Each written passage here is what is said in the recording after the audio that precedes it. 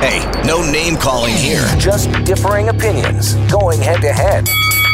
With Counterpoint. Here's Alex Pearson on Global News Radio. We got a busy one, so let's get at it. We've got Stephen Ledrew, Toronto-based lawyer, broadcaster, all-around troublemaker joining us. Hello. And homemaker. Come on, don't forget about that one, Alex. Nice to hear you. You are not a homemaker. I know you are. I know. I am. Listen, you clean toilets and you make dinners, you're a homemaker. Perfect. Okay. And Michael Taube, Troy Media syndicated columnist, Washington Times contributor, also former speechwriter for Stephen Harper, and likely also a homemaker. Hello. Hey, I am indeed. How are you doing, Alex? All good, guys. Reverse for the sexes here. Alex doesn't make homes. She's on radio all the time. That's right. I have no, but I do scrub toilets too. Well, let's just be honest. You know what? You got us on one thing as well. Many things, Alex, but you also gave birth. Well, I did that too. Yes. Well, there you go. I beat you. All right, let's talk a little bit about the issue I discussed with Stuart Bell, and this is on returning ISIS fighters. The U.S. Calling on countries to repatriate our ISIS fighters because the Kurds just simply can't do this. And Mr. Goodale spoke about this today, and essentially, saying it's not going to happen. Take a listen. These are people who've come from various places around the world.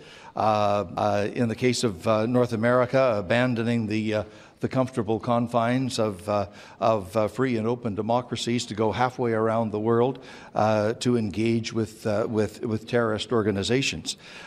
They need to assume the responsibility for their behavior. Let me start with you on this, Michael, tonight. Sure. This government has not really shown an appetite to deal with this issue. They have not been transparent on this issue. And if it weren't for Stuart Bell, we wouldn't know anything about this issue. But I don't really have any confidence that they would be able to bring them home and prosecute them anyway. But what should they do? I don't have a lot of confidence that they would do it either. Look, the theory is, yes, you are supposed to repatriate, and I can understand why various countries, including the United States, are calling on other nations like Canada to do that. So the theory is completely accurate. The problem is we've seen in instances with, say, Omar Khadr and others, that it hasn't been handled to perfection, shall we say. No.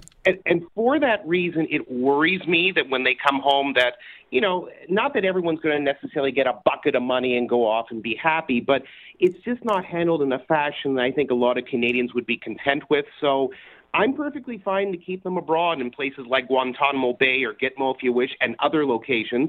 But if they're going to bring them back and they're going to prosecute them, they got to prosecute them properly and do this issue properly, or else just leave them where they are. Yeah, Stephen, that's a problem. We can't prosecute them because of the way our laws are developed. So these guys will eventually just kind of walk around like they are now. Well, I'm not convinced of that. And I did an editorial on this in the fall, Alex, and you probably saw it when there were stories that there are a few ISIS fighters in Canada already. Ralph Goodale acknowledged that they were here, and he said, well, only because Stuart mentioned and broke that they were here. The journalists were out there digging on it. He said, but we have problems in prosecuting them.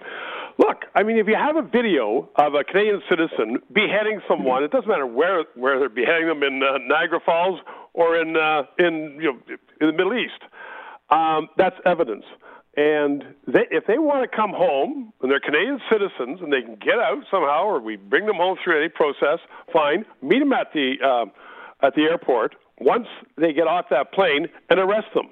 Charge them with murder and prosecute them and have a trial. And should our laws not be sufficient to deal with situations like that, then the government should be upfront and say, okay, we aren't doing this now because they'll come home and go scot-free, but we are bringing forth amendments to the criminal code where we can't do this. I mean... in an election year? Mm-hmm. Well, maybe the government is going to start getting smart and thinking, well, we have to deal with the real hard issues on this thing. In an election year? If the three of us went over and committed murder in Europe, the government would be saying, bring them home, and we want to try them. And I don't understand why they're doing this with the people who, Ralphie almost sounded a little bit apologetic there. These poor people, they gave up all this lovely home in Canada to go over there and fight. Well, you know what? Well, because one, they're crazy, and two, they were believing in the ISIS cause. Mm-hmm. Now that ISIS is being defeated, they're in jail. Well, let them cry and come home. But if they're coming home, let's try them for what they did and be responsible for their crimes.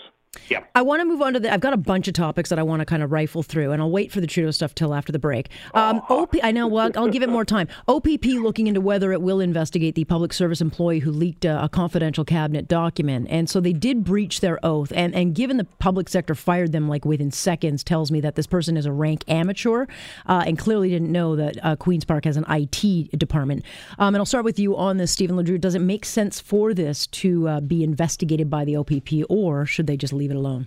Well, it should be investigated by the OPP, but or maybe Metro cops. That's another question, but there's an issue with the OPP right now and investigations. But certainly the police should investigate this person. You make an oath. You take an oath when you're a civil servant. You are not giving out documents. There's a whole question as to whether, in fact, I don't even know where this document was valid or whether it's just some, overpaid, under-challenged and underworked civil servants just writing up stuff there to be a nuisance. It's clear from the Minister of Health when she said, I never saw this document. I never asked for this document to be created.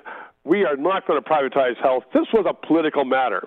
This is somebody being paid by a taxpayer making trouble on a political basis, and it's not like somebody is saying exposing the government. This is absolute baloney, and I think there should be an investigation and hopefully charged. Okay, so Michael, leaks are a very big part of politics. It happens all the time, and is it fair that critics will suggest that it's a double standard for the PCs? They might say that, and sure, obviously, when you're in government and you're in opposition, you handle the issue quite differently. I recognize that. Well, you certainly don't get caught, that's for sure. Yes, that's right, exactly. They don't. But look, let's be honest about it, and I agree with Stephen. I think the OPP has to look into this because we've got to figure out where the paper trail starts, especially with the second document, which Christine Elliott seemed to be, at least when she stood there in front of the press conference, perplexed as to what it was and what it pertained to because she had never actually even seen it. So we've got to figure out where these things are coming from. And to be perfectly honest as well, some of this has obviously been nonsense on the part of the NDP because I worked in government much like Stephen did. There are lots of papers, there are lots of things that are in the working stages, planning stages. Some of them are short, some of them are long, and some of them never come to fruition. But irrespective of that, yes, I'd like to know where this started. So I think the OPP getting involved is a good thing. Hey, no name calling here. Just differing opinions, going head to head. With Counterpoint. Here's Alex Pearson on Global News Radio. We got Stephen Ledrew and Michael Taube champing at the bit to get in a few other topics that just happened to catch my eye today. And one of those guys was this little nugget at a question period, which, by the way, if you got some beer and popcorn, you should watch it.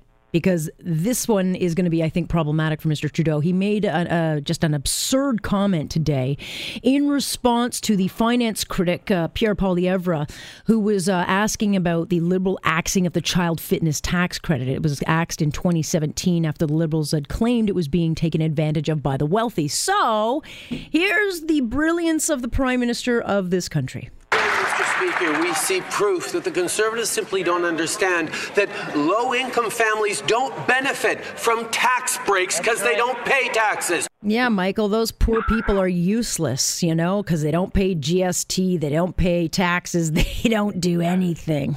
Oh, but not to worry, Alex. The great soothsayer, our Prime Minister, will tell us otherwise. It is so ridiculous to hear this.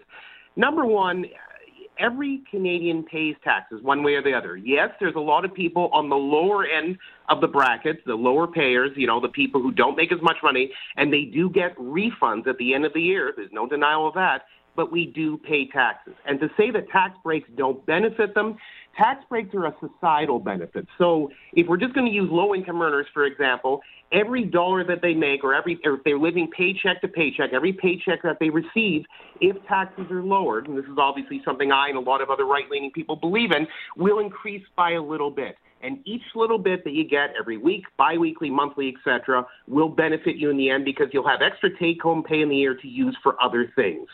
Anyway, the grand scheme of things is the comment is absolute nonsense. It's 1,000% wrong. And it's yet another example of why Justin Trudeau is not only not just a policy wonk, which we know he's not, he is really not educated and up to date on a lot of things, including very basic economics and tax policy in this country. Right. And so, Stephen, it would be, prudent for someone in his office to say, maybe tuck in that chest a little before you start to bloviate so much about issues you don't talk and know what you're talking about. But this should stick to him. I mean, this is already going to be an attack ad. It's already probably out there as an attack ad. But this speaks to him being out of touch. This guy doesn't even file his own taxes. Alex and Michael, you expect me to defend that? I mean, well, it was your party. No, it's not. It's a Trudeau party right now, and everybody in it is starting to realize that what you hear and what you see is what you get. I'm just surprised that it's taken this long for it to come out that the media generally, Alex, has given him a free ride for 3 years, and what a smart, wonderful, worldly prime minister. And then they start to realize he just gave away $50 million to his friends on American late-night talk shows and stuff like that. And they start to realize this guy's not in it for the long haul of a prime minister. He's in it to be an international celebrity. But that's a very insulting comment. He basically told lower-income people across this country, you don't have a say. You don't get these things because you don't pay for them. He doesn't know. He's never had a real job aside from being a part-time drama teacher in BC, and so he doesn't understand these kinds of things. So when he gets off script, when he's in the question period, and I'm surprised as I get again it's taking this long. Oftentimes he'll get a question, he'll stand up and he'll talk about the weather. Yeah, of course. He doesn't answer anything, and all of his Liberal ministers will sit there and applaud behind, and it's just ridiculous what's going on. So I think I agree with the two of you when you're saying that this sets the agenda for the next 8 months until October election. I think that it's going to come down to whether our Prime Minister has the chops to be Prime Minister in an increasingly tough time, or whether, in fact, he is just someone there for the good times, and we should have somebody there who gets it, who understands what Canada is all about and elections are all about. I think that, if, quite frankly, listening to myself on this, listening to two of you, if I was a Liberal strategist in the Prime Minister's office now, I'd be trying to say, shut up. Can we get this election over fast? Yeah. Because 8 months of this, and people are starting to pay attention to Mr. Trudeau. 8 more months of this, and he's going to get hammered.